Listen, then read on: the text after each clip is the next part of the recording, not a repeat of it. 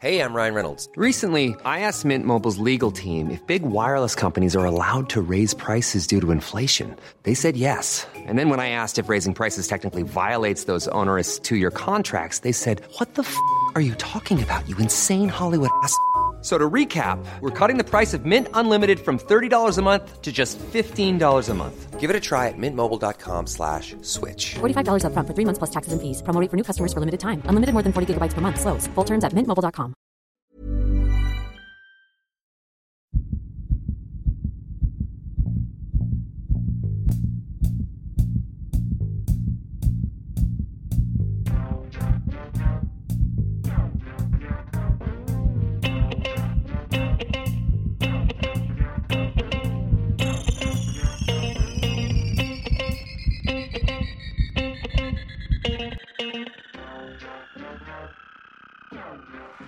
Thank you. Welcome, everybody, to another episode of Dr. Matt and Dr. Mike's Medical Podcast. I'm your host, Dr. Mike Todorovic, and I'm joined by my co-host that boasts the best roast, and that is Dr. Matthew Barton. Hello, Michael. You're a vegetarian, so you probably don't boast the best roast. Well, you can roast vegetables. What a loser. Why is your crowd still here? Yeah, I paid them a lot of money. Today we're talking about, we're just going to jump straight into it. What do you think? Go for it. Well, do you want to, how are you? Are you good? I'm well. Good. What's new? Not a lot. Having an extra child is a lot more work. Yeah. Are you going to have three? You told me this. You warned me, didn't you? I did. You're like, oh, wait till you have a second. Yeah, and then I said, wait till you have a third. Wait till you have a fifth. I got a couple of mates who have 4 kids. I don't But apparently know. 4's easier than 3. Yeah, but you got to buy a new car. As soon as you get 4 kids, you need a van. That's true. You do. Do they have vans? Yeah. Okay. Yeah. One of my mates has that new Kia Carnival. Is that what it's called? Yeah. That's great. That's huge. It's like an 8-seater car. It's like a bus. So, How are you doing? well, thanks for asking. No problem. You never ask. I always ask you. You never ask me. That's because I'm not off screen. Well, I kind of off screen. No, off screen you never ask me either. No, I do. That then you spend an hour explaining and I'm oversaturated. And then I don't want to go through it again on here and I don't want to subject the listeners to it. All right, fair. Okay, look, no one's listening because they want to hear how we are as human beings. No one cares about us personally. No one We're cares just about- robots. That's right. We're just information machines to you animals. You don't care about us. Anyway, dear listeners, disregard everything I just said. Today we're talking about the immune system. We're going to do an overview of the immune system, and I just want to preface that by saying the immune system is bloody difficult. Yeah, very complicated. I think that probably the smartest people on the planet are immunologists and people that deal with the way that the immune system functions and all of the very specific, niche, small, slight changes, defects. I mean, it is this. And I think we saw that quite evident in the pandemic, which are we still in? Yeah, still Kind in of, a right? pandemic.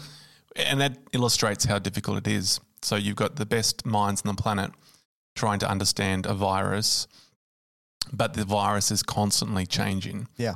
And so this is the difficulty, right?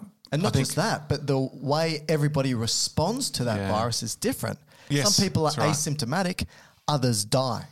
Correct. So, Correct. I mean, that's very different to And then other we're actually, diseases and then we're disorders. actually seeing all the ramifications now of being infected, like the long COVID syndromes, which probably a lot of it is driven by your immune system, right? So not so much the virus, it's what your immune system has done in response to the virus, which has now caused a host of downstream effects, anything from brain, heart, kidney, liver. Well, I think one of the big, what they've been saying regarding COVID is that it's a vascular disease. it affects the vessels, and obviously every tissue of the body has blood vessels. Yeah. But your receptors and your abundance of certain types of cells and chemicals differs from person to person, and therefore some people will be affected differently. And so some might be more affected neurologically with the nervous tissue, some might be more affected renally, some might be more affected systemically and some might not be affected heavily at all. And so I think that's one of the reasons why COVID has been a real tricky beast. Very to difficult. deal with, and right? I think also this is probably the first time in human history where we've been doing, to a degree, science experiments in real time that the public is part of. Yeah. And people knowing this information is sometimes not great. Well, when you have I should say not great. Not like that. I want to keep. We should keep people in the dark, but when you have non-specialized people trying to make sense of specialized information, it doesn't work, right? I mean, if I went to my mechanics, I know nothing about cars. If I walked into my mechanics and got him to explain exactly what he was doing and why he was doing it, there would be many things I wouldn't understand and many things I'd misinterpret. And that's simply because I don't have the content knowledge to make sense of it. And I think that's one of the things that's happened, like you said, involving the population in dealing with COVID and being part of vaccine trials and getting people vaccinated and all these types of things. The immune system is probably one of the most complex parts of the body, and we're trying to get the public involved in understanding it. Right. And they're not trained to understand it. It's not their fault. And then even just the understanding of science and the process that science goes through. Yeah. It's not like you do one experiment and now you have a definitive outcome that is like written in stone. Yeah. It's just a bit of data. And so working in a system now that we have a pandemic where everyone's affected and it's in an emergency situation, and then scientists or medicos are being asked that you have to be definitive with this, and then you have the media trying to be definitive with this. That's right. And then when things change, which what science does, people feel that they lose trust in the process. Exactly. But science is iterative by nature, right? And every scientific experiment that we perform and paper we publish is relevant in the context of that experiment and is in a way, and it's probably not the right term to use, but our best guess for that moment, right? It's the best we've got. And we go from the experiments we've performed, these are the results that we got. And now that doesn't mean, like you said, those results are set in stone and that's what they mean. It just means that for that experiment, that's what happened. Right? And if you do it more often and with larger numbers, then you become more confident in the answer. But you still don't really ever say that definitively this is the case, particularly when it comes to the human body. It's very tricky. And like you said, I think that's the problem that has risen, where people have started to distrust science and the scientists, right? And scientists. Is because they're like, oh, you said this and now you did that and now you've said this. It's just like, yeah, because science changes all the time. And also because the virus is changing, And that's true. All the early evidence was done on the Wuhan version. And now we're so far down beyond Omicron, which is almost a different virus, right? Yeah, that's right. And so you can't kind of change things in real time. Yeah, that's right. So just that is highlighting some of the difficulties associated with the immune system. So hopefully with this overview, we can help people sort of have a basic understanding of how the immune system works and also delve a little bit deeper as to the various aspects and components of the immune system so that you can apply this information either in your own life or within your study. Yep. Right? So I think this episode, everybody will be able to understand in some way or another and apply some information, but there's a lot. And we'll try to illustrate it in a kind of a real life example. Yes.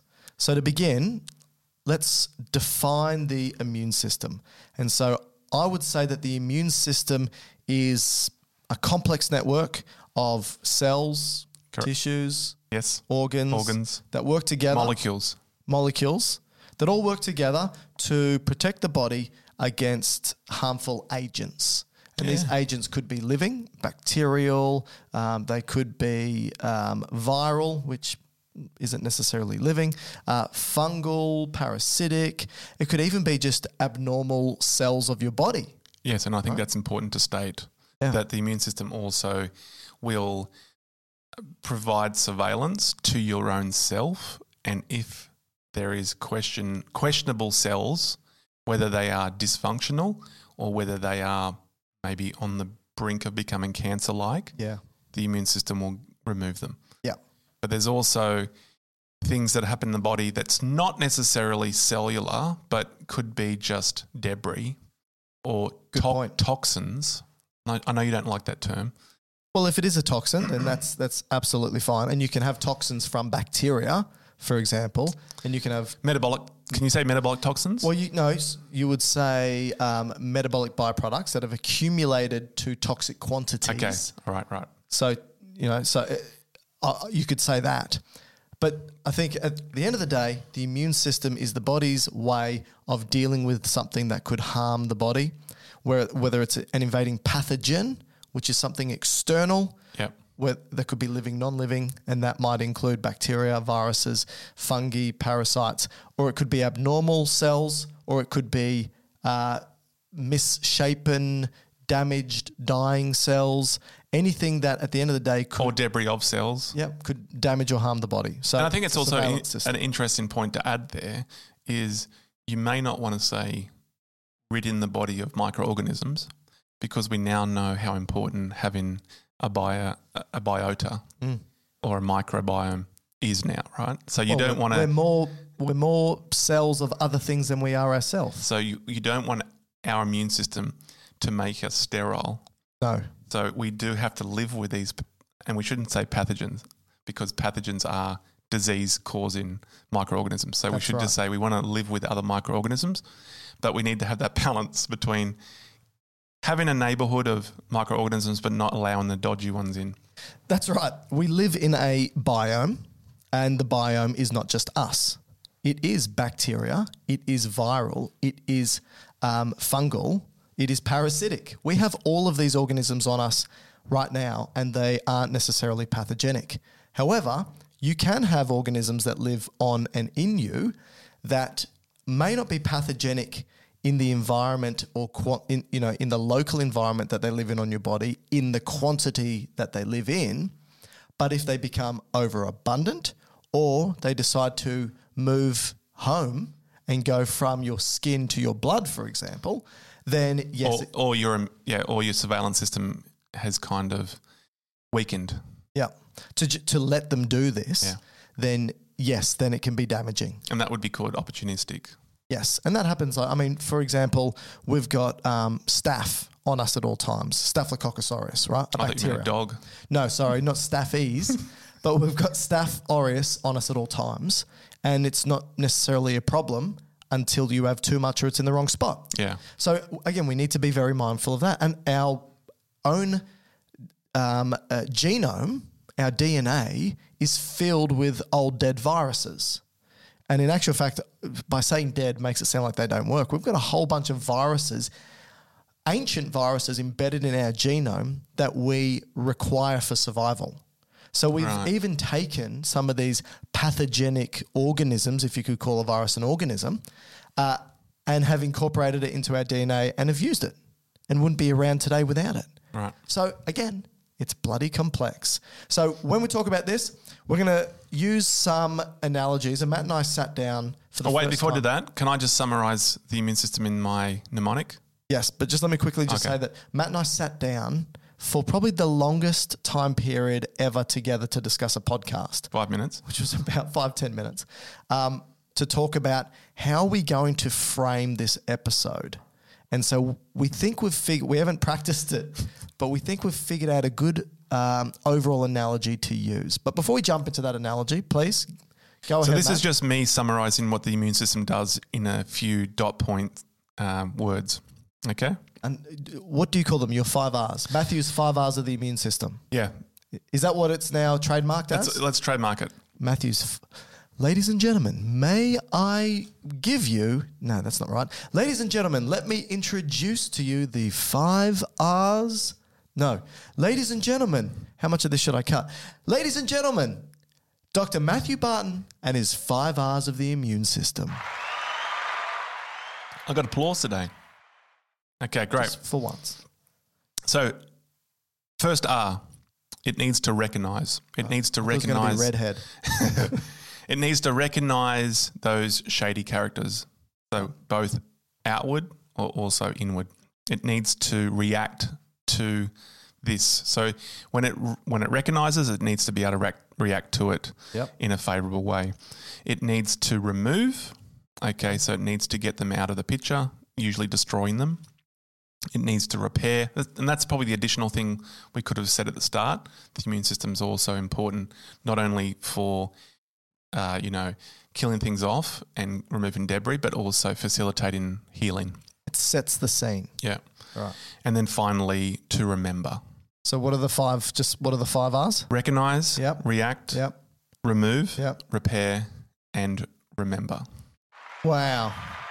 How's that, everyone? we go. Are you proud of Matt? Because I'm not. Never have been, never will be.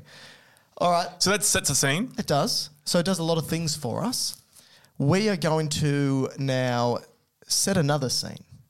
This scene, Matthew, is a military battlefield. We are in a war. In a war, yes. And this war is going to have soldiers. It's going to have infantrymen. It's going to have various units within the military. It's going to have generals and lieutenants, and it's going to have grunts, and it's going to have frontlinesmen, and it's going to have very specific individuals like the Navy SEALs or here in Australia. And equipment they SAS, use. And the equipment they use. And we're going to tie it all together to build this beautiful understanding of the immune system. Firstly, I think it's fair to say that you can broadly divide the immune system up into what we call the innate division and the adaptive division. Now, the innate division is also known as the non-specific aspect of the immune system. Yep. And the adaptive division is the specific aspect. What this is referring to broadly is that the innate or non-specific, it's various cells, chemicals, structures, and functions of the body that will deal with these pathogens or issues of the body non-specifically. It doesn't care whether it's a bacteria or a virus or just a damaged cell. It really doesn't care what it is. It's going to deal with it the same way regardless. And so that's why it's called non-specific or innate. Yep. The adaptive side, and the way it reacts to it is very fast. very true, Yep. very so fast. it acts within seconds, hours. It's the first line of defense. Yep. Compare that to the adaptive.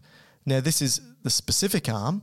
It has a way of recognizing specific pathogens. So it knows not just whether it's a bacteria or a virus, but it knows what type of bacteria it is and what type of virus it is and whether it's seen it before. So it has memory. It can develop memory and it can retain and maintain that memory. Yeah, and I think I'll add there, when you say recognises, it's recognising a piece of that foreign agent, right? That's right. Which is an antigen. And it's important to note here that this is as close as it can be to infinite.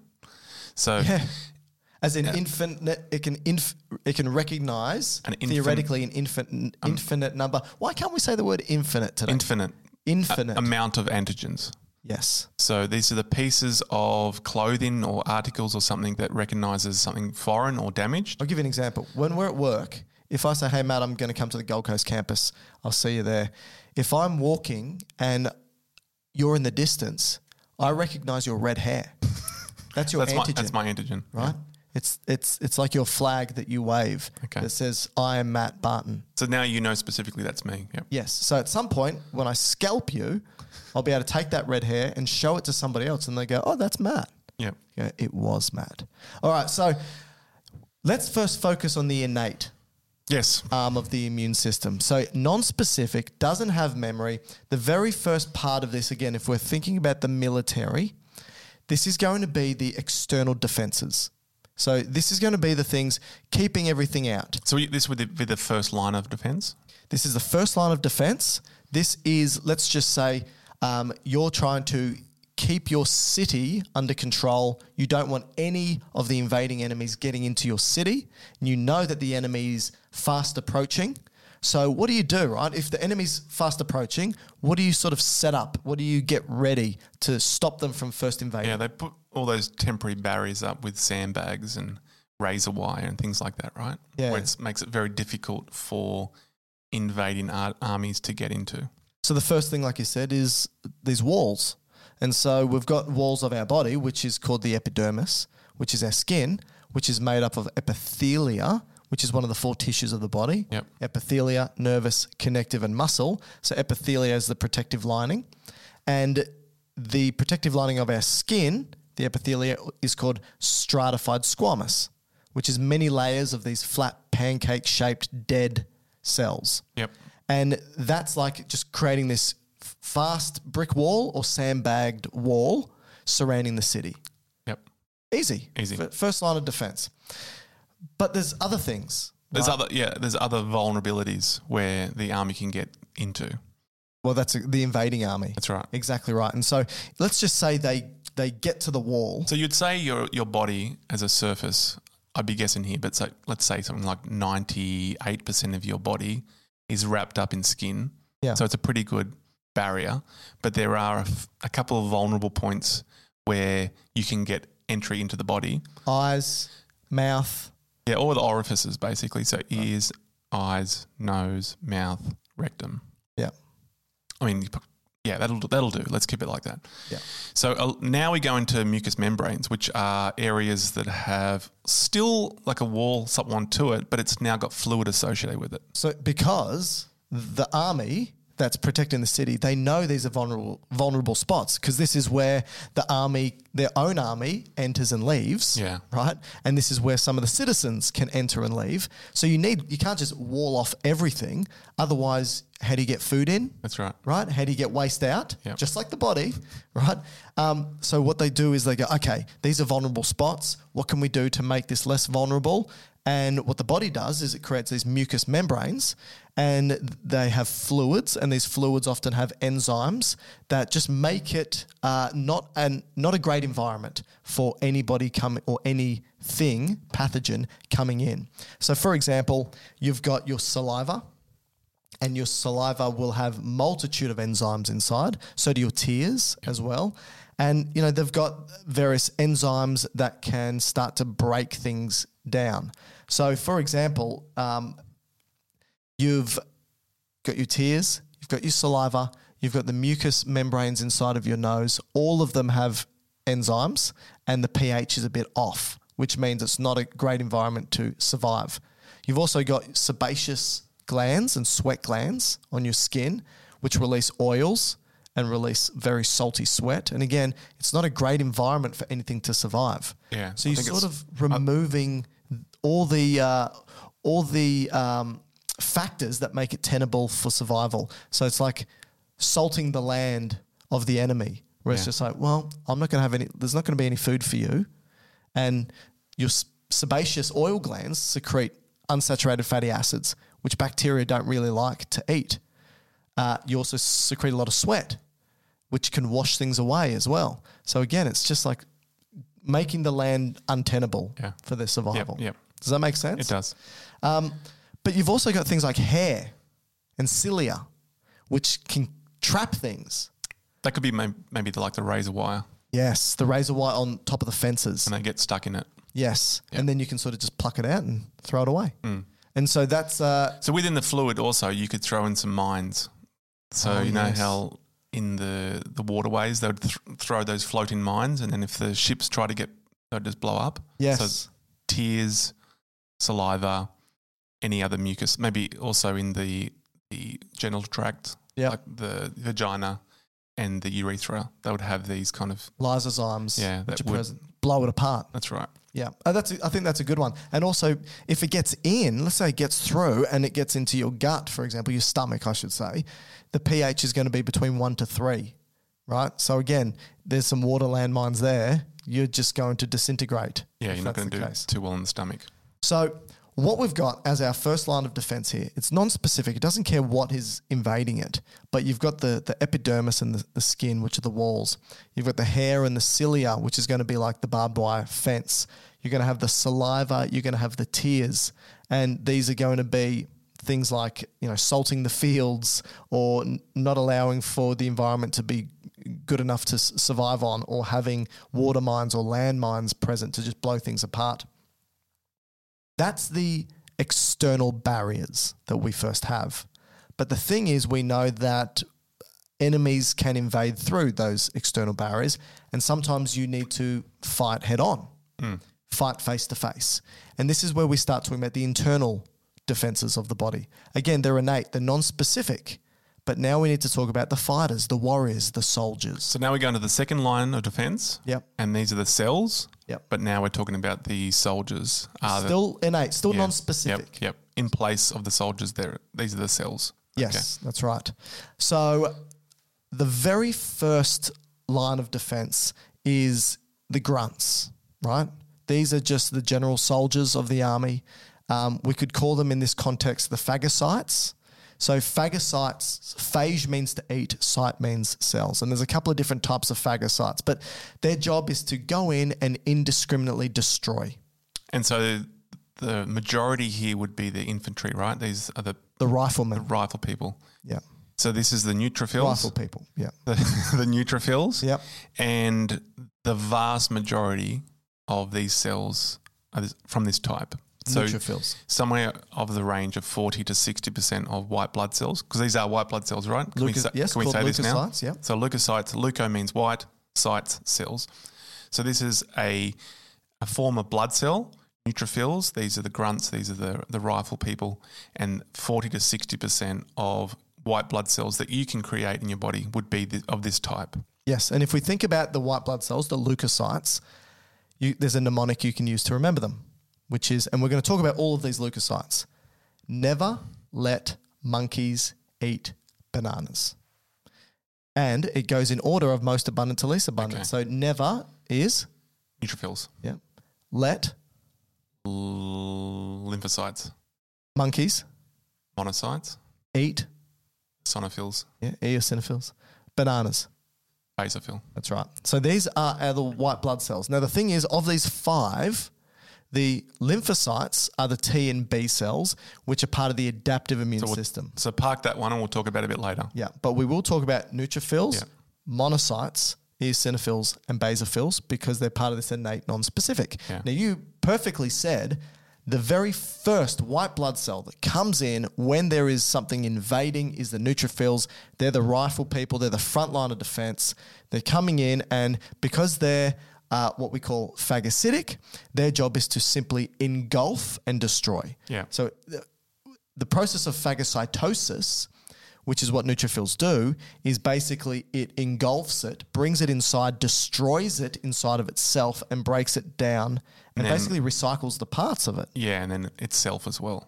And So itself. They're not yes. lasting very long. They're really only lasting probably hours. It's a good point. So they self-sacrifice. A lot. And when they get the enemy and destroy them and they themselves die, you've got the remains of them laying across the battlefield. This is pus. It's pus. Yeah. After you get an infection. Yeah, particularly infection that you can see, right? So if it's on skin or maybe in your nose, mouth, you'd basically see the remnants of neutrophils probably killing bacteria Yeah. and themselves dying in lumps everywhere, which is the pus. Great. Glad you said lumps.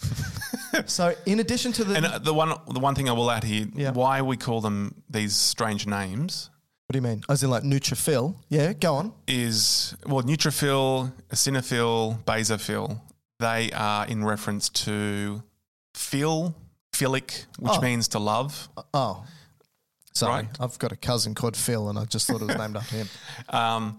To like the stain that they are stained with. So neutrophil, they like What do a you mean, the neutral stain. The stain that would stain a neutrophil histologically would be of a neutral pH. So you're talking about all the boring stuff. That's right. But I've got to say it because otherwise Okay, people so- will wonder why they have these strange names. So when you stain it with something boring and neutral, neutrophils light up. What about basophils? Basic.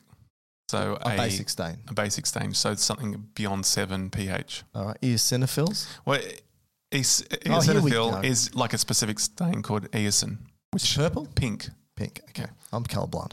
And what's the last one? Monocyte. Monocytes. That's just a cell with a single nucleus, Right. right? So it's all different.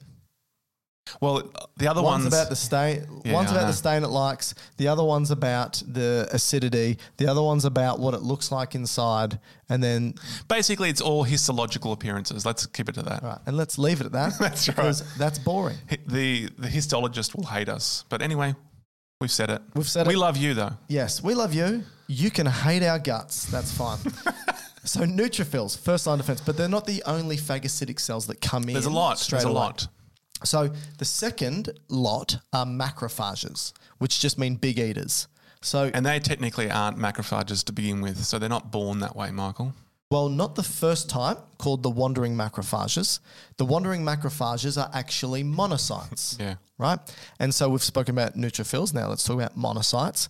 You said they're the ones that when you stain them, they got the big circle on the Yeah. inside, right? Which is the nucleus, yeah. That's the nucleus. So what the monocytes do is they're floating through the bloodstream.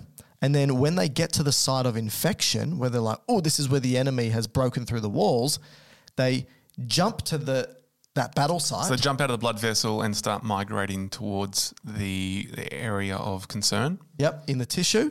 And here it starts to change, and it changes its appearance into a macrophage, which is a big eater. Okay. And now it stays there and engulfs and eats and destroys. And what would this be as a military personnel? So this is going to be like the scouts. Okay. You know, so they're sort of walking, they're sort of Looking for danger. That's right. They're roaming the battlefield and going, over there. I'm going over there. And as soon as the scout gets onto the battlefield, they pull their rifle out. They're a rifleman now. Okay. Right? Yep. So then they start to fight. Take them out. But you also mentioned that the macrophages Yeah. have also been strategically located as fixed macrophages. So they're put in certain locations in the body that are likely to encounter dodgy things. Yes. So the monocytes are the wandering. They're just the scouts. They float through. But you're right. There's going to be some where the general has said, look, you guys, I want you to remain in the jungle and you stay there and wait for the enemy. You guys are going to remain in the desert. You're going to remain in an urban environment, right? And they just sit there and they wait. They've got their snipers ready and they're sitting and waiting for the enemy. They're fixed macrophages. And so you can have the Kupffer cells. So they're in the Kupffer cells in the liver. of the liver.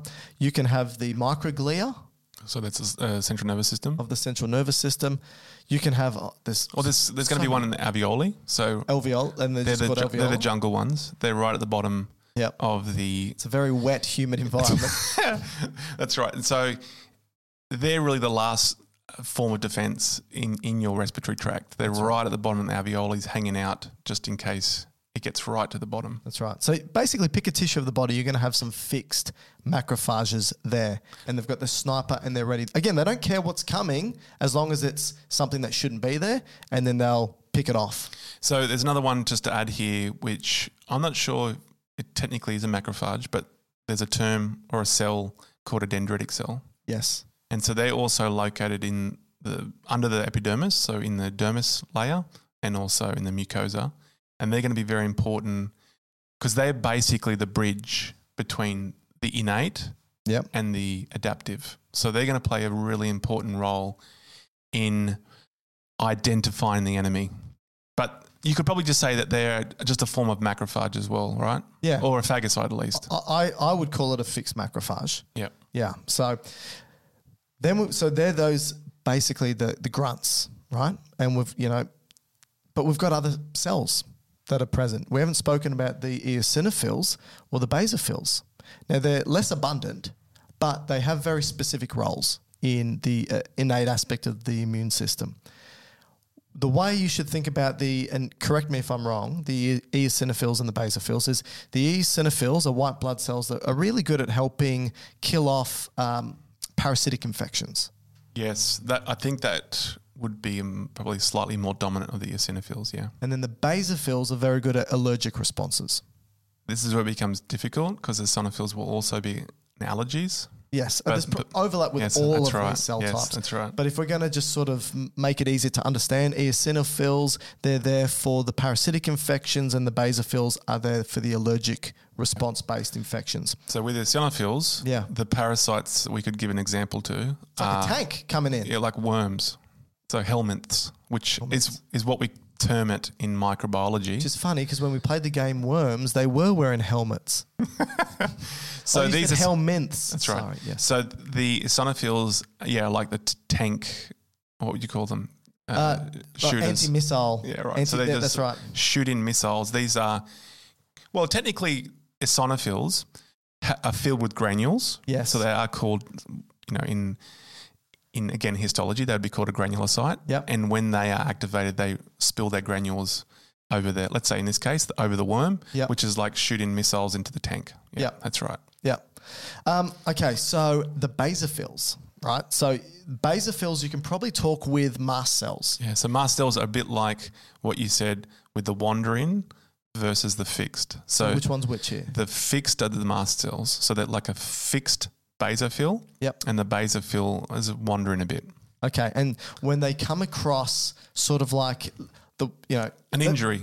Yeah, or I mean, I could be wrong with my analogy here, but let's just say the enemy has thrown out some sort of chemical warfare, right? It's Agent Orange or something. When that chemical hits these soldiers, they're now primed to respond and react. And so the way they will react is they're carrying their flamethrowers with them. Yeah. Basophils are wandering with their flamethrowers, and mast cells, they're sitting crouching with their flamethrowers. And then when the enemy comes by with their chemical agents to trigger them, again, the allergen, they start flamethrowing. They can't see them. All they see is the chemical. Yep. They're just, there's chemical, that means the enemy's nearby. Shh, and Yeah. they flamethrow that area. Now, what happens when you start to flamethrow an area? It starts to Heat up. and you get inflammation. Yeah, so I think this is a good indication. What we're trying to do here is the basophils and the mast cells are really important cells to initiate inflammation. Yes. And inflammation is a physiological process that's part of the immune system, that's non-specific, but it's a physiology. It's a process. Yeah. So why do we have inflammation? Well, it's a good thing to have to notify the body when it has been injured for the first time. Inflammation is like hanging out with Matt. In the short term, it's great. But over But in time, the long term, it's pretty annoying. and detrimental. And yeah, you got to get rid of it. And so inflammation is also part of the innate non-specific immune system. So we can sort of talk about it now if you like. Yeah, so anything that potentially can cause tissue injury, To vascularize tissue, be which is specific, pretty much everything. except cartilage. Yeah, which is not a huge amount of tissue in the body, but Speak you're for right. yourself. I'm very You're all cartilaginous. I'm like a shark. All right, so what it will do is initiate this process. And so an example, what the mast cells and the basophils are doing here, because they're granules, they will do a process called degranulation. Yep. And one really common granule that they will release is histamine. And so Could you say that the flame in the flamethrower is histamine? That's right, yeah. So it's spilling all this histamine into the tissue, and that's in the tissue is all these blood vessels, and the blood vessels start dilating, meaning more blood will come to the area. So the area becomes hyperemic, which means lots of blood flow, Yep. and it becomes really leaky. So a lot of plasma leaks out into that area now, which is going to be important for also bringing all those soldiers into the area, which is... Well, think about it. When you get the flamethrower and you start to flamethrow a jungle, everyone's going to look in that direction. That's right. And go, something's going on over there. That's right. Let's get over there. And so then you got more neutrophils and monocytes and macrophages coming to that area to help fight that infection. And the other thing that flooding the area does Yep. is it dilutes it all. So when you spoke about Yes. all those chemicals and all those destructive agents to the tissue, putting exudate or edema into that area floods it, dilutes it, and allows it to be a more favourable environment for repairing. Yeah, that's a good point. When we talk about inflammation, what are the cardinal signs? So anytime you have anytime you have damage to vascularized tissue, inflammation will occur. But we know that inflammation ticks 3 or 4 different boxes, which are redness, Heat, heat, swelling, yeah, pain. right, Now, usually with those, at least for the last two, pain and swelling, Yep. it will add a fifth, which is loss of function or decreased use. So wherever that inflamed tissue is, it's likely that you don't want to use it anymore. So you could say there's 5 cardinal signs.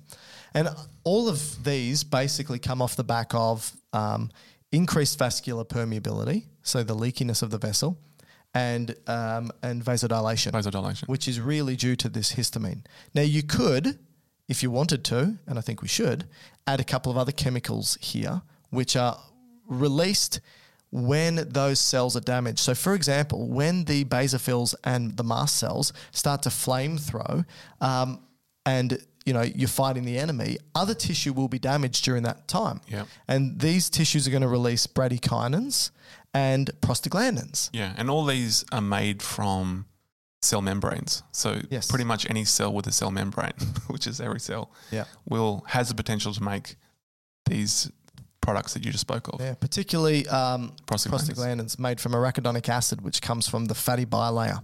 And prostaglandins do what histamine does, pretty much very, very similarly, but probably more abundant. And prostaglandins are ubiquitous. They're everywhere in the body, but they don't just play an inflammatory role. There's actually a subset of prostaglandins that are activated in times of inflammation that do vasodilation and increase vascular permeability. But there are prostaglandins in the body that play housekeeping. Very important housekeeping. Yes, So like allows for the kidneys to work, allows for the gut to produce a mucus barrier, whole bunch of stuff. and that's important to note, because if you try to use drugs to diminish inflammation, if it's not selective, you can start to knock off these housekeeping effects, and that's where you get the big side effects of anti-inflammatories, specifically the non-steroid anti-inflammatories. NSAIDs. Like aspirin, like ibuprofen, things like that. Diclofenac, celecoxib, they stop prostaglandins. Yeah. But if you have too much of it, you stop the housekeeping functions of prostaglandins. So you can get Ulcers in your stomach and kidney function issues. Yeah. Yeah. Okay. All right. So we've spoken about those granulocytes, the eosinophils and the basophils and the mast cells. There's another cell type we need to talk about here that comes into play. Very sneaky cell type. It's got a cool name. The NK cell. What does NK cell stand for? Natural killer. Yeah. That's all they're made Remember for. that movie? Woody Harrelson? I know of it. Natural Born Killers. Natural Born Killers. It's disturbing. But anyway, so you got the natural killer cell. So interesting for those ones, they've actually come from the lineage of lymphocytes. Which are T and B cells. Correct. But they're specific. That's right. But these aren't. These aren't. Right. So these are guys started from a different area of the military, and they're I don't know if defected is the correct term, but let's just go with that. They're defected to the innate system. So they've left one arm of the military and moved to another. I see these as mercenaries. They're sort of that's good. out for themselves, right? And they're pretty ruthless. And what they do is when they see an enemy, they basically will very quietly go up to them and stab. So these are the ones Did you watch Futurama? You know the robot that stabs? All he does is stab. He's sort of like this miswired robot, and he's stabby, stab. So that's the NK cell, is Stabby the robot. I like to think, those ones that just dress up in full camo and they just lie on the ground. Yeah, they got the camo under the eyes, That's right. and they just They're just waiting around, and then once, and this is important to note here. With your cells in your body, you have certain things that identify you as self. Yeah. And an important receptor that does this is called the MHC1, Right. the major histocompatibility complex. This is a type 1. Okay. So this would be your swipe card that would tell your immune system that this is you. Don't kill you, as in your own cells, right? Oh, this is your identification That's right. badge. But if anyone's foreign, they don't have this identification. Like in every movie where they try, where the US military tries to get into a Russian base and they need to fake the ID. Correct. So but if they don't have the ID, they're in trouble. okay. So this who's got this? We do, our own cells. Oh, okay. Okay, so the NKs, the natural killers, are just looking out whether they have the identification or not. Right. And if they lie on the ground in full camo and they see a person walking past, they see this guy doesn't have any MHC1. And So- stab. Come up behind, put holes through it with a knife. Yep, called perforins. So it actually has enzymes that act like the knife. And just put holes all over it, Yep. which is not going to be very good for that outcome. Yep. Or if it's in a difficult situation where you can't make noise. Right, because the person's going to scream if you That's stab right. them. Okay. You put cyanide tablets into the mouth and close their mouth. Oh, and then they will disintegrate from the inside. That's right. And so that's called granzymes. That's right. So the NK cells have knives called perforins, which put holes in them and they just leak out, changes the concentration gradient from inside to the outside, and they just leak out and die. But in other moments, it might want to give them granzymes to destroy them from the inside and induce something called apoptosis. That's right. Yeah. Which is Greek for when the leaves fall off the trees in autumn. In autumn, it's lovely. Beautiful. So stunning. Anyway, back to the violence. So this is different to necrosis. We need to, I think it's important to sort of state. Necrosis is when basically the walls just break off and the cell sort of dies out in the open. And it can be damaging to other cells around it, right? Necrosis. Yeah, that's right. Like one necrotic cell could possibly induce another necrotic cell because of the chemicals it releases and makes the environment very inhospitable. That's right. All the gut. So this is more talking about your own cell depth here rather than microorganisms. Yeah. So if you were to have to go through, let's say there was a situation in this analogy where a whole lot of your cells were compromised and they needed to be destructed. Yeah. If they were able to be done in a controlled manner, so if some military personnel came in and said, look, guys, you're really not well here. You've been infected. We want you to take one for the team and self-destruct. Yeah. They can do that in a very controlled demolition way. You know how when you do it, a demolition and it's nicely orchestrated and it falls down with no damage to the neighbourhood? Yes. That's apoptosis. Yeah. Okay? But if it's done very quickly, so there's a lot of destruction quickly and the cells don't have the ability to kill themselves in a controlled manner, they're just going to explode everywhere. And the inside of cells... Debris is going to go everywhere. Throughout and the inside of the cell has a lot of chemicals that's dangerous and toxic to the environment.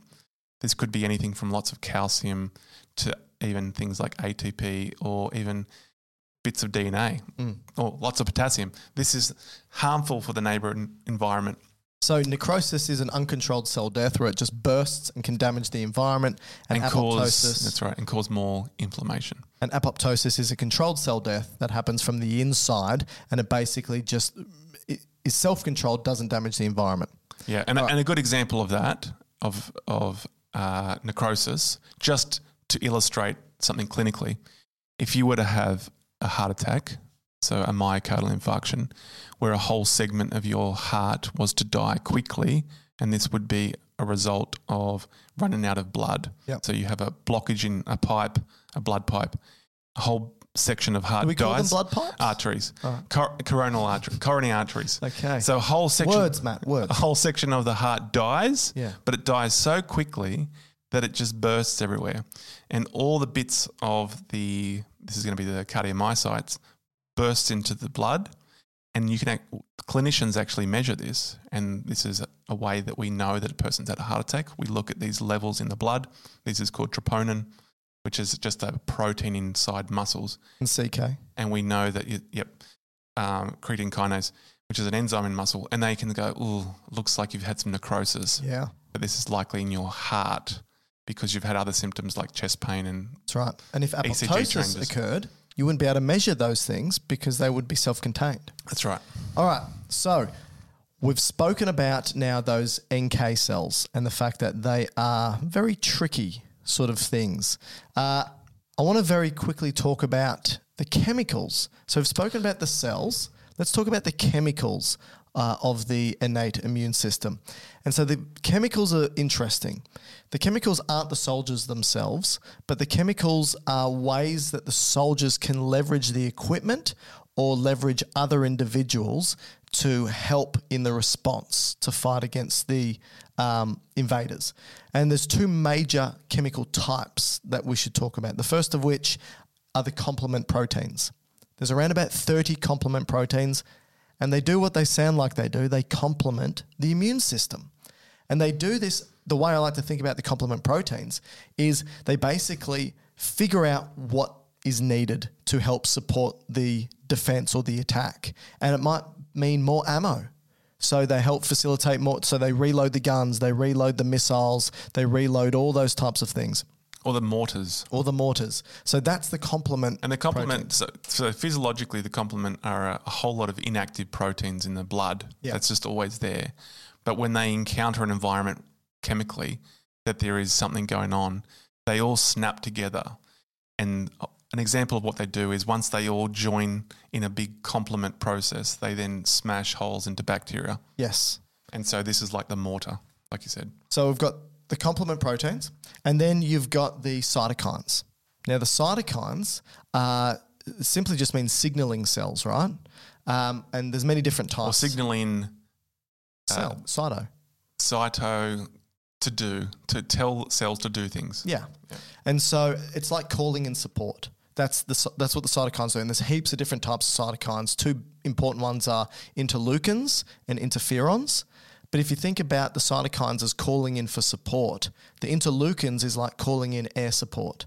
Interleukins are the chemical messengers that call in other white blood cells. Yeah, so they're interleukins mean between white. So they're between the white blood cells. So there's specific communications just between the military personnel. That's right. And so they might be saying, hey, I need air support, or I need more foot soldiers, or I need the special forces to come in. That's what the interleukins do. The interferons, though, what do they do? Well, these are specific to viral infected cells. So if a cell is now infected with a virus, so the way that a virus would work, it's an intracellular parasite, unlike a bacteria it could be intracellular, but it's mostly going to be extracellular, meaning it survives outside cells in the interstitial or extracellular fluid. But viruses need to replicate. It needs to dock onto a host cell. So it needs to, like a moon lander, it has to land onto a cell. It needs to inject its genetic information, and it needs to trick the cell to remake a whole lot of viruses. So in the analogy here, it's sort of like the enemy has now infiltrated a particular unit. Or let's just say... Or a building. It's just like, we had that building, now the enemy has that building. Right. So what the interferons do... Which is a chemical message. Yeah, it goes, they've taken hold of the building. I better let Unit F know that this building's been taken over to prepare themselves. So it's maybe like someone's waving a flag out, like a white flag out the window, and just saying we've been taken over. Yeah, so it's messaging, hey, the viruses have taken over this cell. Be careful, you might be next. We're done for. Right, so that's interferons. Yep. All right, and they can, and that way that next group of cells can prepare and make it more difficult for the virus to come in and invade. And it's likely because that cell is now infected that you'll probably get something like a natural killer come along and demolish the building. Yes. So kill the whole lot because it's infected. It's going to die anyway. Okay. So Matt, we're going to take a break and have a couple of supported ads. And then we'll be right back.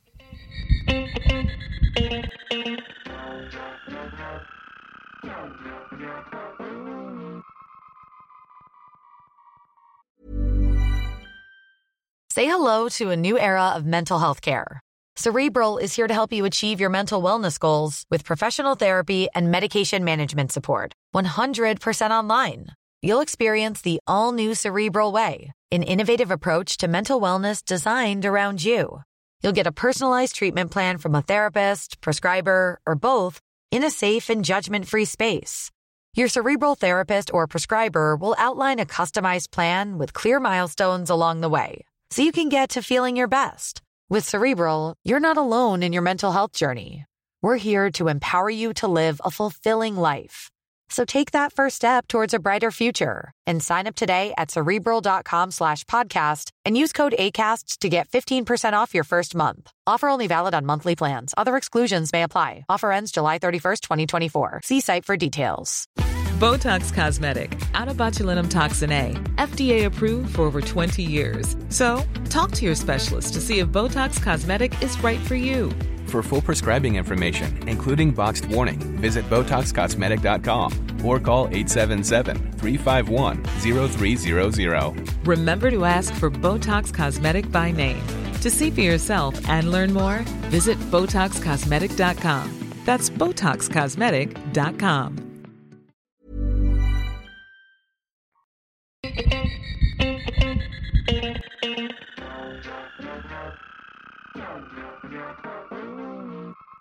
So welcome back.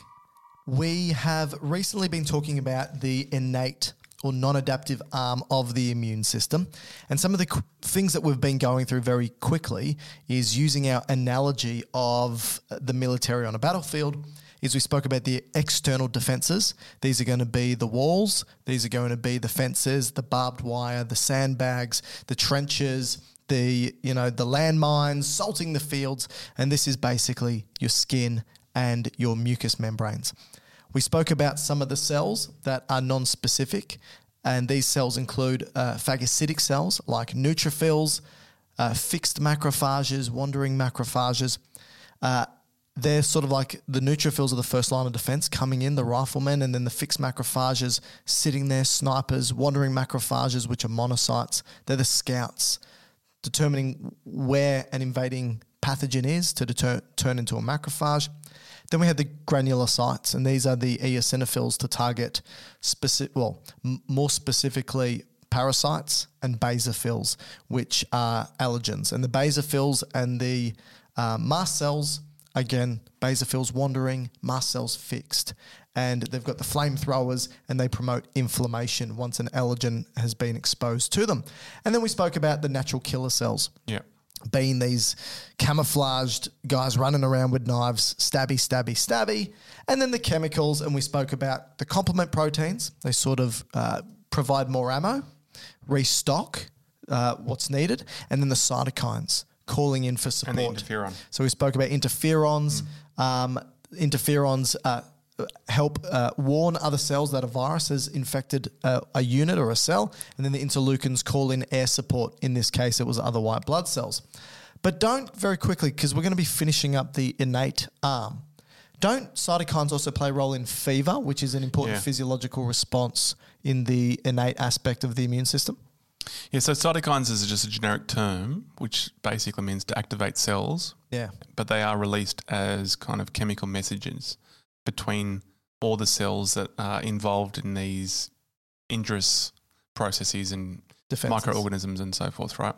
So as these chemicals are being released, they're important to notify white blood cells and so forth to come to the area to try to remove the issue. But that can also not remain locally. It can also go into the blood. Right. And then the blood can go everywhere.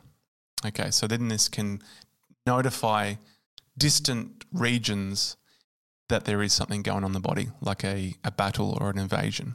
Because aren't there certain types of cytokines which we haven't spoken about called pyrogens? Yes, pyrogens, which means to generate fire. Like All a right. pyromaniac, like yourself, goes around lighting fires. So maybe these guys should have the flamethrower. Yeah. So a good example of a location that this is going to go is the hypothalamus. So that's a region of your brain in the diencephalon below the thalamus, and that does a number of things, but one important job it does in this particular context is regulate temperature. So you said that you've had some sort of invading pathogen, you've had an inflammatory response in a particular area. These cytokines have been released, they've flooded the area, one of them being pyrogens, aren't just acting there, they've jumped into the bloodstream and now they've floated up to the brain. Yep. And now they're going to have an effect at the hypothalamus. Yeah, and the hypothalamus usually just regulates a set point temperature of your body. The thermostat. The thermostat, which is nicely at 37 degrees Celsius. Mm-hmm. But when it encounters these chemicals, again through the production of prostaglandin, the prostaglandin changes the set point. Okay, Right. So in response to the pyrogen, there's like an intrinsic effect. So this could be an autocrinal signal, okay, which tells itself via prostaglandins, turn up the temperature. Oh, so the pyrogens increase the release of prostaglandins. That's right. And that changes the thermostat. And it shifts it up probably closer to 40 degrees Celsius, which would be, 115 Fahrenheit. So, Just guessing. so the body now, instead of thinking that the normal temperature is 37, it thinks the normal temperature is 40. Correct. So then if it sets it to 40, if you're now 37 degrees, it's going to think you're cold. That's right. So you shiver. That's right. Or to generate more heat. Generate more heat, yep. Yeah, so that's what shivering does. It's Yep. just contraction, relaxation of muscles that generates heat as a byproduct. And so you shiver and then you get hotter. And why is this? Beneficial? Is this just this? Well, is it? Or is it just a side effect of it is- inflammation? It is quite beneficial. Right. One thing it does is, remember, if we're talking about microorganisms here, because we term them now pathogens, which are disease forming, they have generally been selected to live most comfortably or to reproduce most comfortably at 37 degrees Celsius. Oh, okay. So they're perfectly suited. Viruses, bacteria, Yeah, things like that. for your temperature, your physiological temperature. So if you bump up the temperature to 40 degrees, it makes everything they do more difficult. But what about our guys? Well, it's going to be unpleasant, but some you can- enzymes like working better at higher temperatures. That's right. They work faster. and your immune system actually works more efficiently at a higher temperature. Not too hot, but Yeah. it does make it a bit more efficient. So what you're saying is the whole organism may not like the increased temperature. So the Yeah, bacteria, the you- virus, or you, but the individual cells may work faster and Your harder immune cells, yeah. at that temperature. So are you telling me that a fever is a trade-off of you're increasing the speed and efficiency of the immune system, but at the same time it's not great for the whole organism, i.e. you. And so there's like this trade-off that's Correct. happening. And obviously in the short term, fevers can be quite beneficial because it might knock the infection on the head.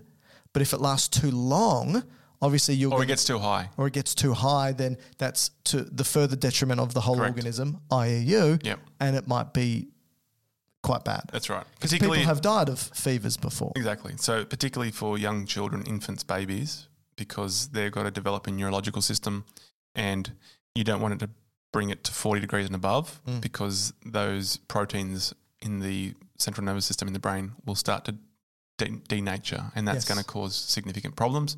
So you don't really want to be approaching those temperatures. And young individuals, obviously the nervous system hasn't developed properly yet. And so some children can get seizures off the Yes. back of fevers Yeah. as well. Yep. And so again, that's not something that you want. That's right. And so because we utilize prostaglandins here, again, the medications that we saw earlier with pain can be utilized for fevers as well. So certain NSAIDs can be used to stop the production of prostaglandins, in this case, in your hypothalamus. A good example here would be paracetamol or acetaminophen. Which isn't an anti-inflammatory, but still targets prostaglandins. So if you were to It's probably more effective in this role. Oh, yeah. Yeah. It is an antipyretic, Yeah. right? So anti-fever Fever. drug. Better than probably... So the way I think about it, and it's probably a very gross and possibly incorrect way of thinking about it, is that if, people always go, oh, ibuprofen or paracetamol, right? And the way I see it is, well, if it's a fever, paracetamol. If it's inflammatory-based, ibuprofen. If you know that the fever is caused through an inflammatory process, probably ibuprofen. But again, it depends, right? It depends. And it's not necessarily And I would one size fits all. personally, as a father, I would be inclined more for paracetamol Yes. for my children. It's also tolerated Yeah, better. I think it's just especially for kids. Yeah, that's right. Yeah. So, a few other things here because we are producing inflammation in this case from an infectious basis, and we've got all these cytokines going everywhere. There's going to be other side effects of these cytokines, not just from the hypothalamus. I mean, the hypothalamus is producing a fever is not a side effect; it's actually a physiological response to a harmful thing that's happening in the body. But you're going to also encounter other physiological responses to this high amount of cytokines. So it will go to muscles and joints and make them start to develop things like myalgia or So because it's in the bloodstream, it's Arthralgia? going to all these other Yeah, organs that's right. and can have varying effects there. So in the muscles, you can have myalgia, which is muscle pain. Okay. joint pain, Yep. just generally feeling lethargic Yep. and nauseous. Right. And so these are all the common effects, systemic effects of that inflammatory response that can go broadly. And, Yeah. and this is also why people see these effects when they, say, become vaccinated.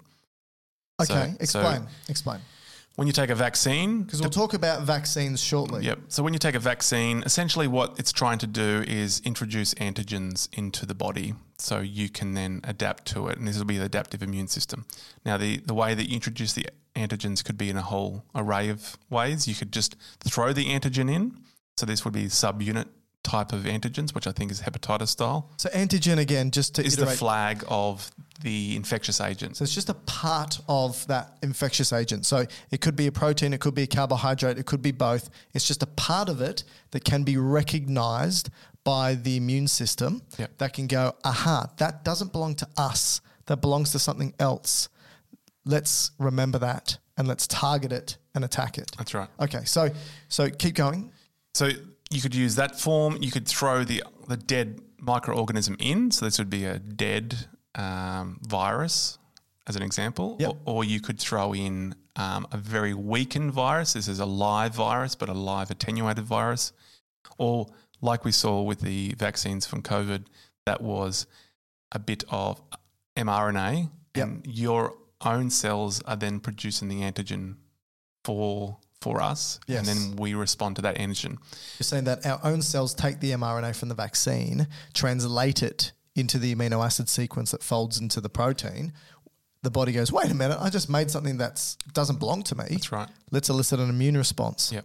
And so, Which is amazing, It is by the way. This technology is amazing. I know people talking a lot of stuff about it, and you know, the general public, there's people that you hear all the time online about, oh, I'm not putting any of that mRNA in me, even though every time you eat food, you're put ingesting mRNA. Yeah. But you're putting it in a way that your body can make and translate into proteins that then go, oh, I mean, this is awesome because I know it's a bit of a digression, but you can take cancerous cells, take a sequence of the cancerous cell. Oh, you're talking about the vaccine? Yeah. So in the context of a vaccine, you can take cancerous cell, take the sequence of it that you know won't cause cancer, but the body will recognize as, hey, that shouldn't be there. Make it as an mRNA sequence, inject it in the body, translate it into a protein that, again, isn't cancerous, but the body goes, wait a minute, that's not right. I'm going to make antibodies against you.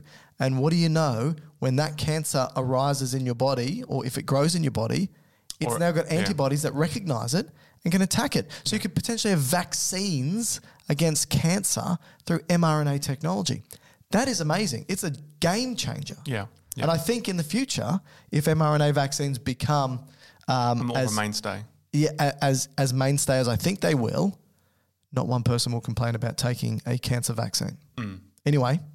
So in any case, regardless of the type of vaccine, what it's doing is introducing something foreign, or at least is picked up as foreign, and your body will start mounting an inflammatory response to it. And it's probably going to be from a combination of those mast cells that will see, hey, you're not supposed to be here, and then the dendritic cells, which will gulp it up and then be the bridge to take it to the adaptive immune system. But in any case, there's going to be inflammation in that area. So if you inject it into your arm, which it usually is, you're going to get local inflammation. So that's going to be red, hot, painful. So that's the local effect.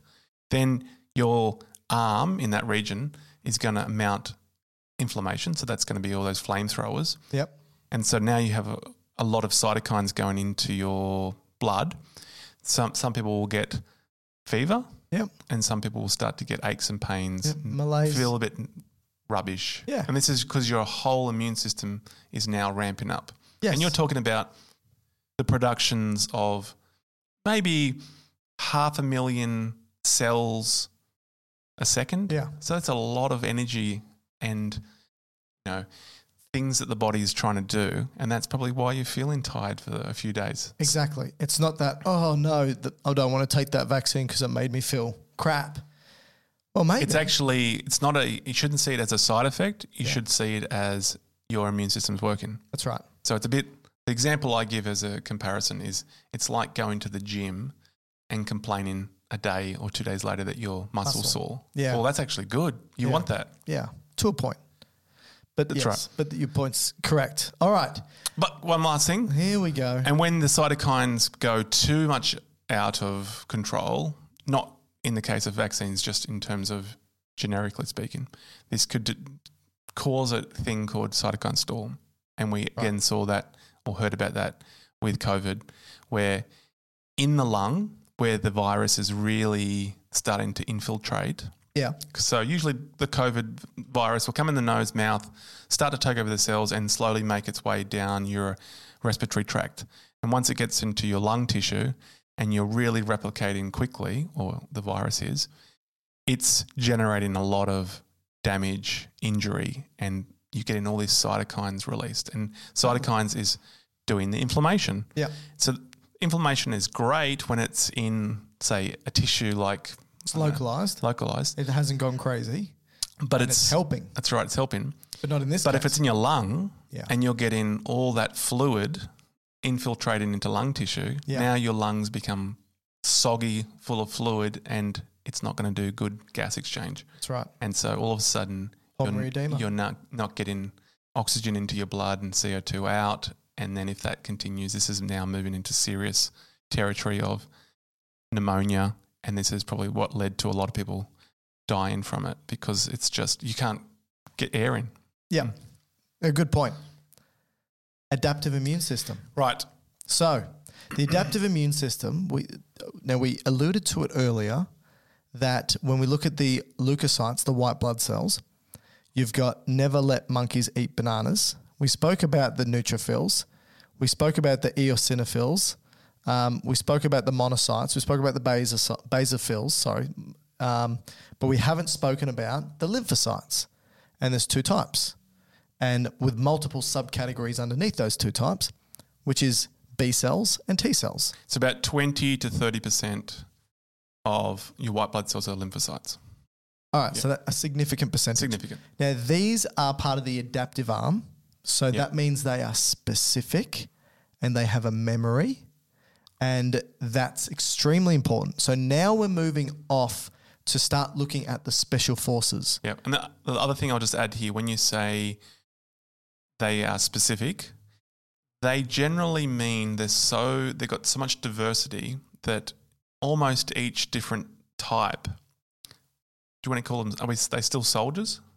They are. They are special soldiers. But they're special soldiers, yeah. They, each one of them have a specific kind of response to a specific antigen, which makes them very diverse. Yes.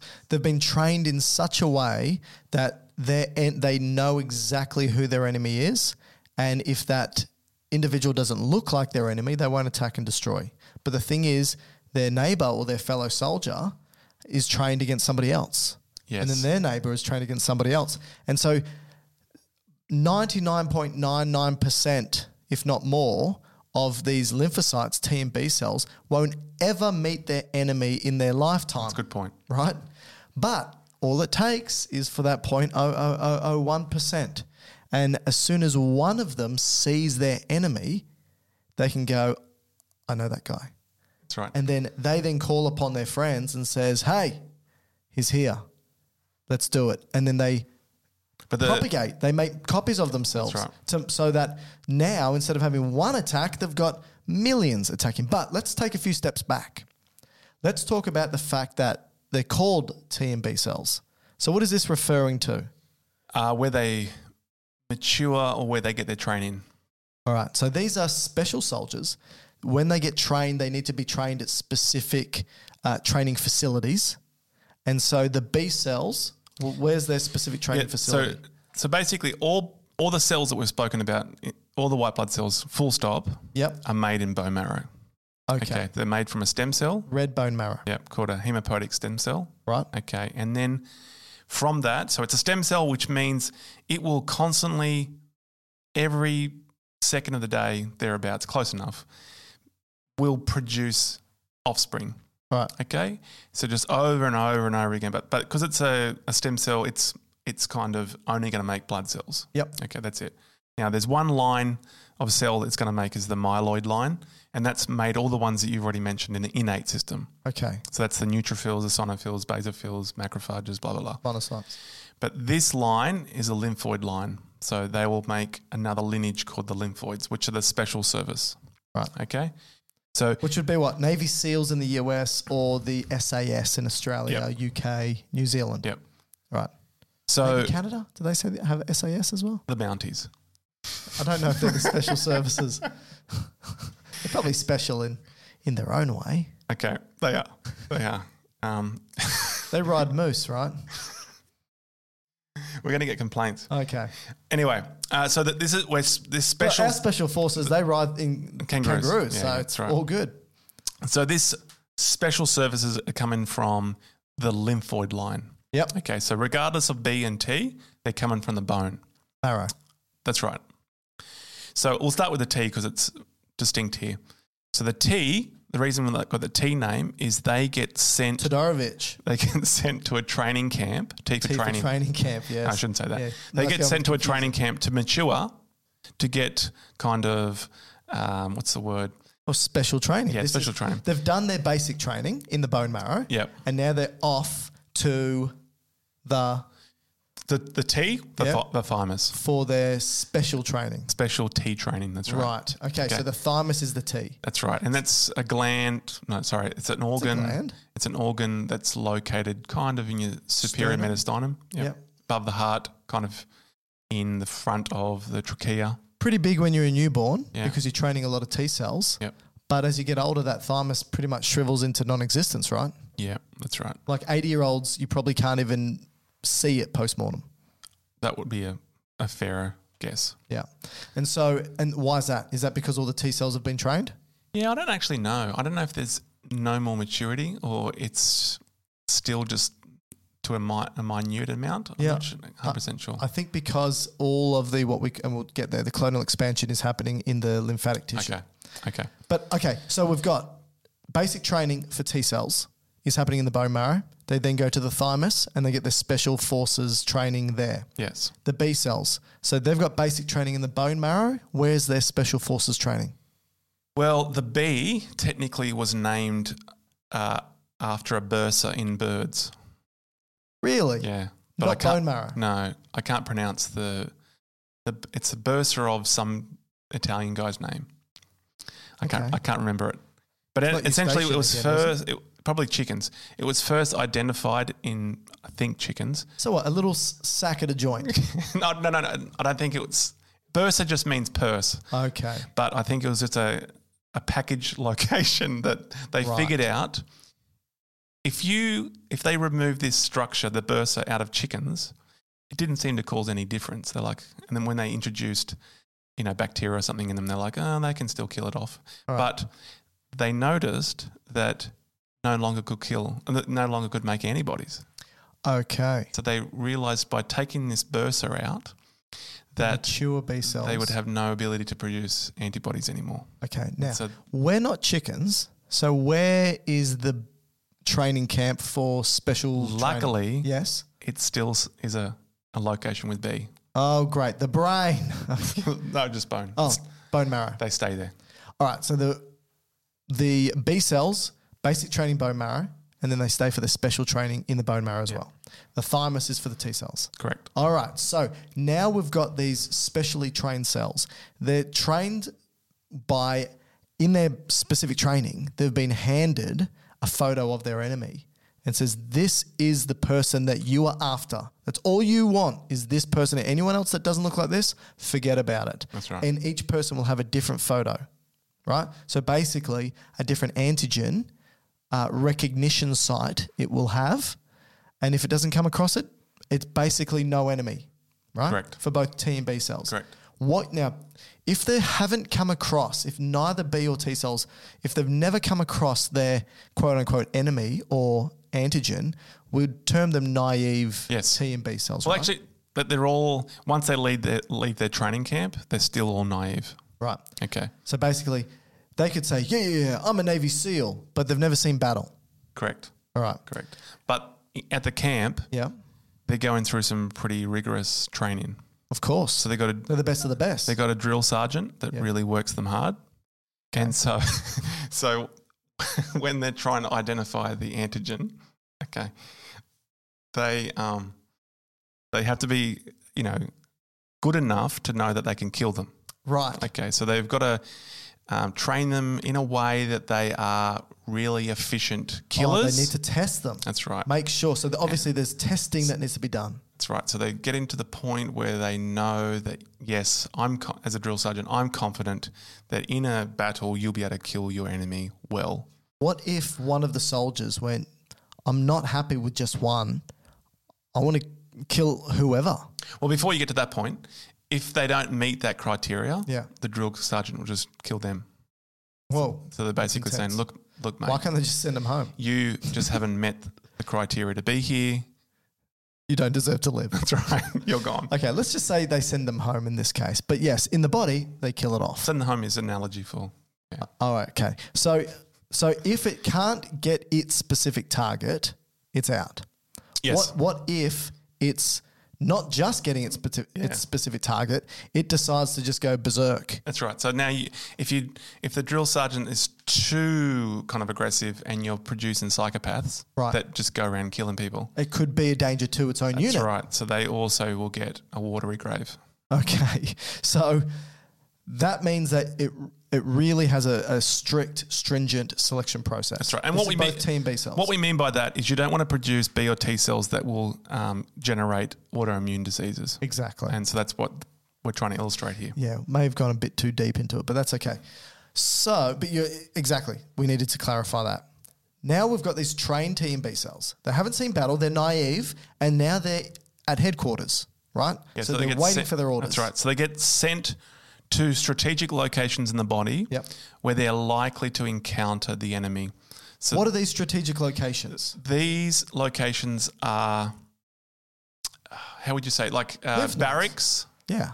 Is that what you meant, or do you want actual? I was gonna say anatomical lymph terms? nodes. Yeah, lymph nodes or lymphoidal tissue. Yes. So again, Examples. locations pretty close to the battlefront. Yep. But if an enemy was to escape through, they're most likely to come through these garrisons. Oh, okay, so great point. So some of these lymphatic tissues or headquarters where these naive T and B cells are sitting includes at the back of the nose and throat, so your tonsils. Yeah.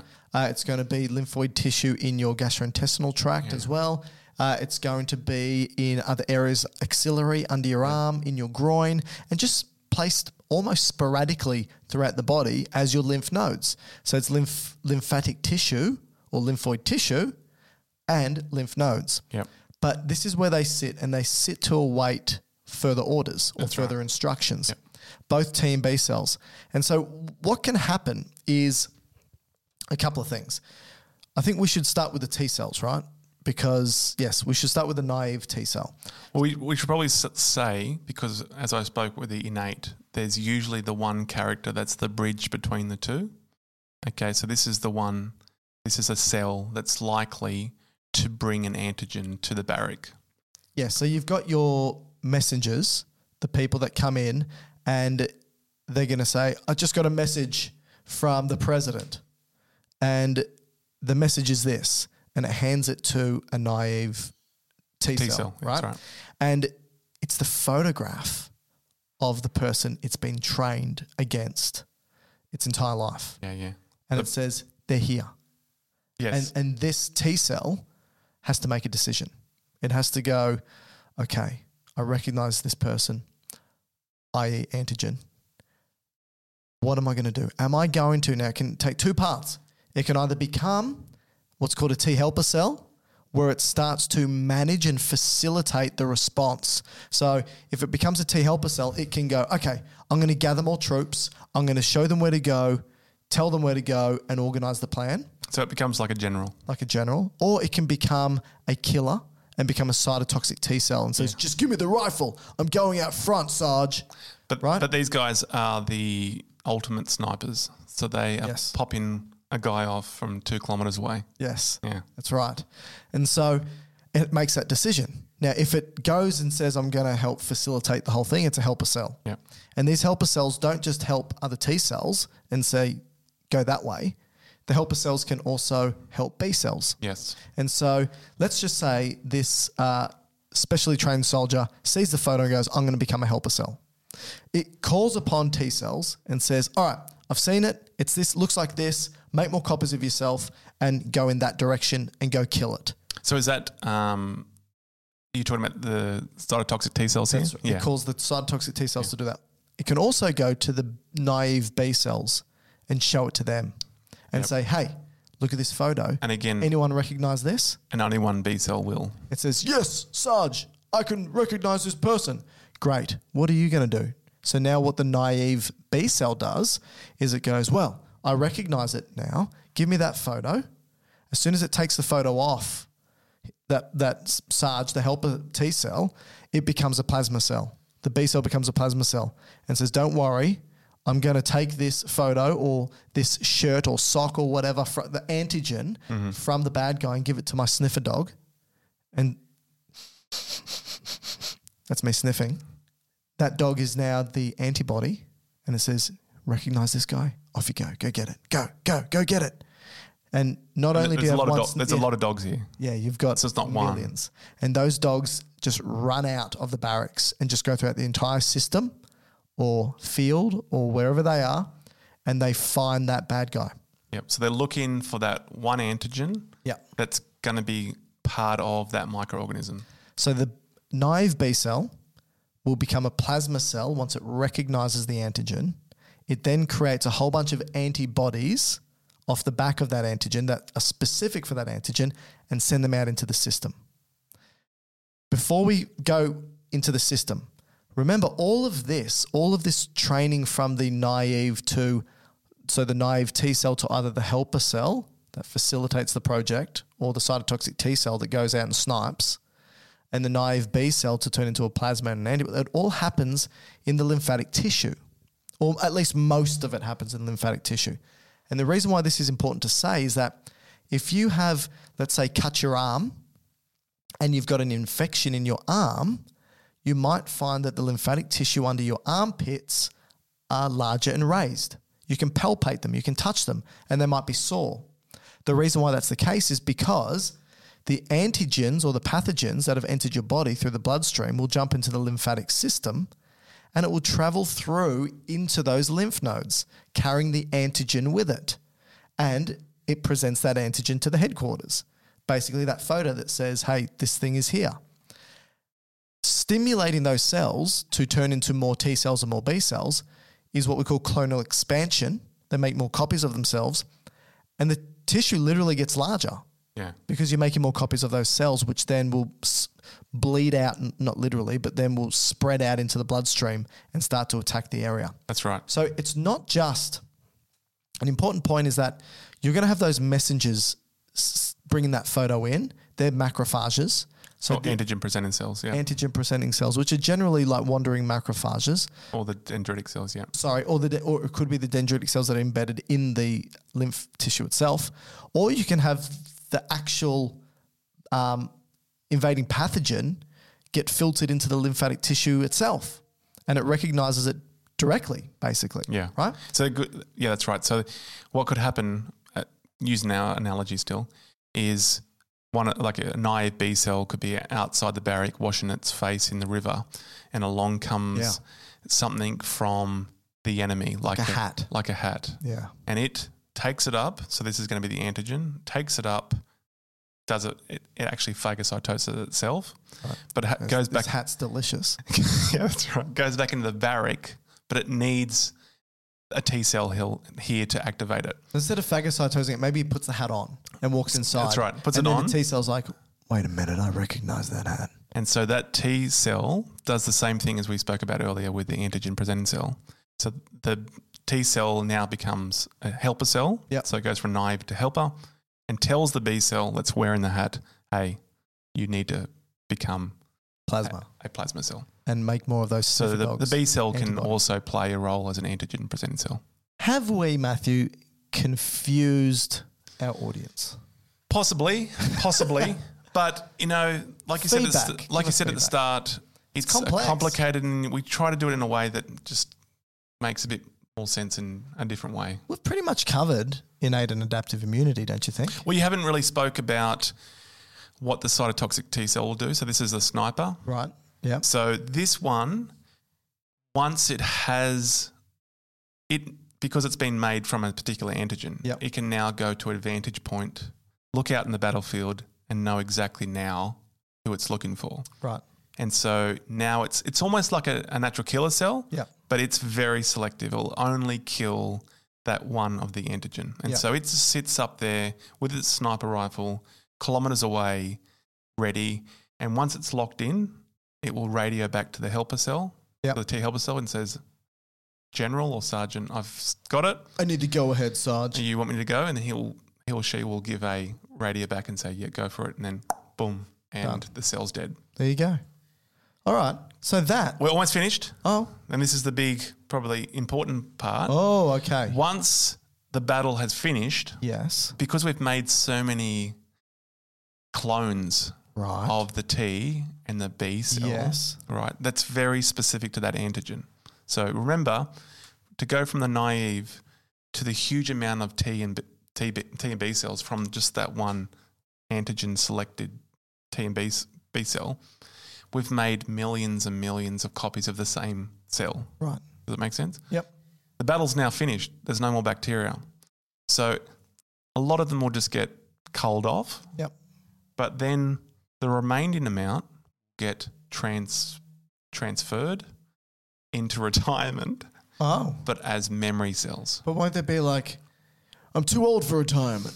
Anyway, so, and what do they do? So it's a bit like Tom Cruise in Maverick. Right. 20 Or years Danny later. Glover in Lethal Weapon. 20 years later, he comes back. I'm getting too old for this shit. So basically what I'm saying is the excess amount of the T and B cells, they get turned into memory cells Yep. for just in case down the track we encounter that. Oh, again. yeah. And they're like, we need you back, Maverick. We need you back. That's right. The Russians are coming. Or whatever. Actually, I think in the latest They Maverick didn't- episode, they didn't have an enemy, that's so right, that's that's good. right, Or an enemy. See an enemy. So the point there is, and this is the crux of the adaptive immune system. Yeah. The second time you encounter, it's much quicker. Of course. So what you illustrated with an invading army coming in, getting through the first line, the second line, then being phagocytosed, taken to the lymph node, finding the right T cell, selecting for it, clonal expansion, B cells being made into plasma cells, cytotoxic T cells. All this will take 2 weeks. Right. Right? So it's a long time. Yeah. Particularly if it's a serious infection, right? You mightn't have 2 weeks. Yeah. So if you've done it once, then you've got all the cavalry made for it. And so they're just waiting around as memory cells. The Mounties. That's right.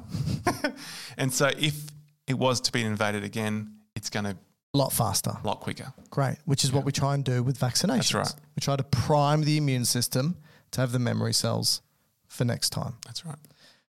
Thank you for that, Maddie. Very quickly, I just want to do some listener mail and going to read 2 emails. Please, if you want to send us an email or contact us, you can go to our website, which is drmatt.drmike.com.au. That's DRMIK. No, that's my name. That's DRMATTDRMIKE.com.au, and you can send us an email from there, or just go to or email gubiosciences@gmail.com. Tell us if you like the show, give us feedback, questions, all those types of things, and that's what we're doing here very quickly. So I have an email here from Arena, and Arena says, hello, amazing team. Well, hello, Arena. I am Ira, so I will now call you Ira, Arena, living in Israel, studying in nursing school year 1. Congratulations. I hope you're enjoying it. Until I came to a YouTube channel, I was very lost in the amount of material that is distributed throughout the internet. Your explanations simply changed the world of learning for me, especially as someone diagnosed with ADHD, I feel you there, and as someone whose English is not their native language. Everything is explained in very accessible and understandable English. First of all, thank you for doing this for me and for students like me. Secondly, I would be very happy if you could make a worksheet for all the subjects, or if there is a good database that you can recommend, I'd be very happy. I don't know if you have material that can be downloaded like PDF or bundles. It would be amazing if there was something like that. Keep up the amazing work, Ira. Thank you so much, Ira. We really appreciate that. What Matt and I are currently working on is a transcript of the podcast. So every podcast episode will have a transcript available, and it will be available on the as a link on the website itself, or on the podcast, itself, and you'll be able to access the video of the podcast too. It may not be up straight away, but you can get the transcripts straight away on our website. So if you go to our website, you can click the long form episodes and download the transcripts. We're also building some courses, some mini courses that cover topics like this, where there'll be multiple videos, readings, activities, things like that. So watch this space. We will let you know when they are released. Second email, Maddie. So we've got an email here from, I might read two more very quickly. Tabitha. So Tabitha sends us an email. Firstly, hi Tabitha. Hi doctor, I love your videos on the human body. I was wondering if you could make one about the anatomy of the pectoral region. It's such a fascinating part of the body, and I think your viewers would love to learn about it. Thanks for considering my request.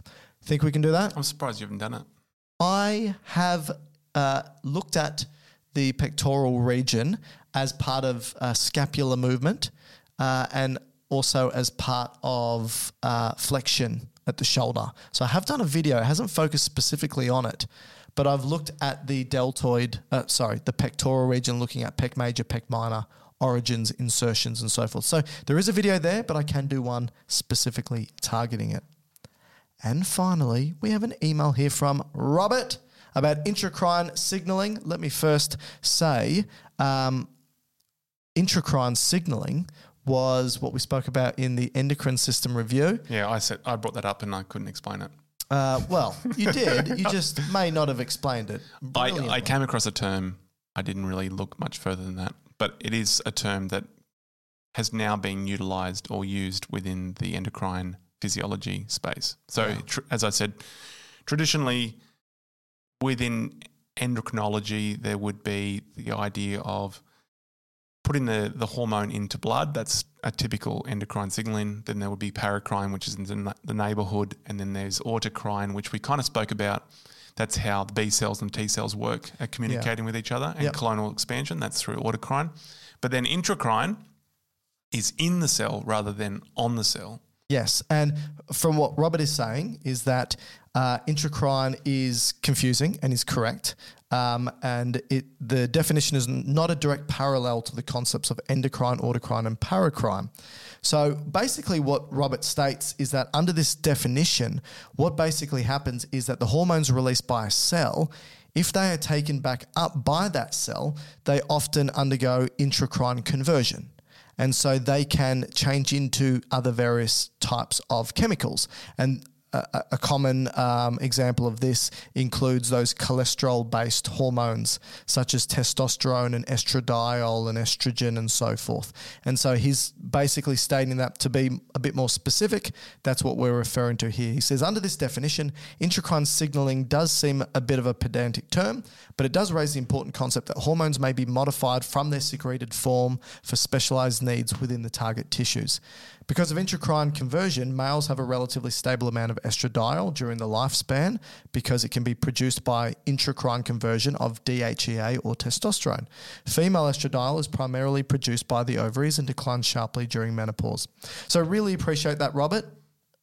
These are emails that we love. So please, if there's something that you'd like to elaborate on that we've spoken about, or correct Matthew when he's been incorrect, which is quite common. That's right, quite frequent. Send us an email. You can contact us again on our website, or you can come say hi to me on social media, which is at Dr. Mike Todorovic, at DrMikeTodorovic. Matthew, thank you for joining me today. It was a pleasure. And everybody, thank you so much for listening to The Immune System.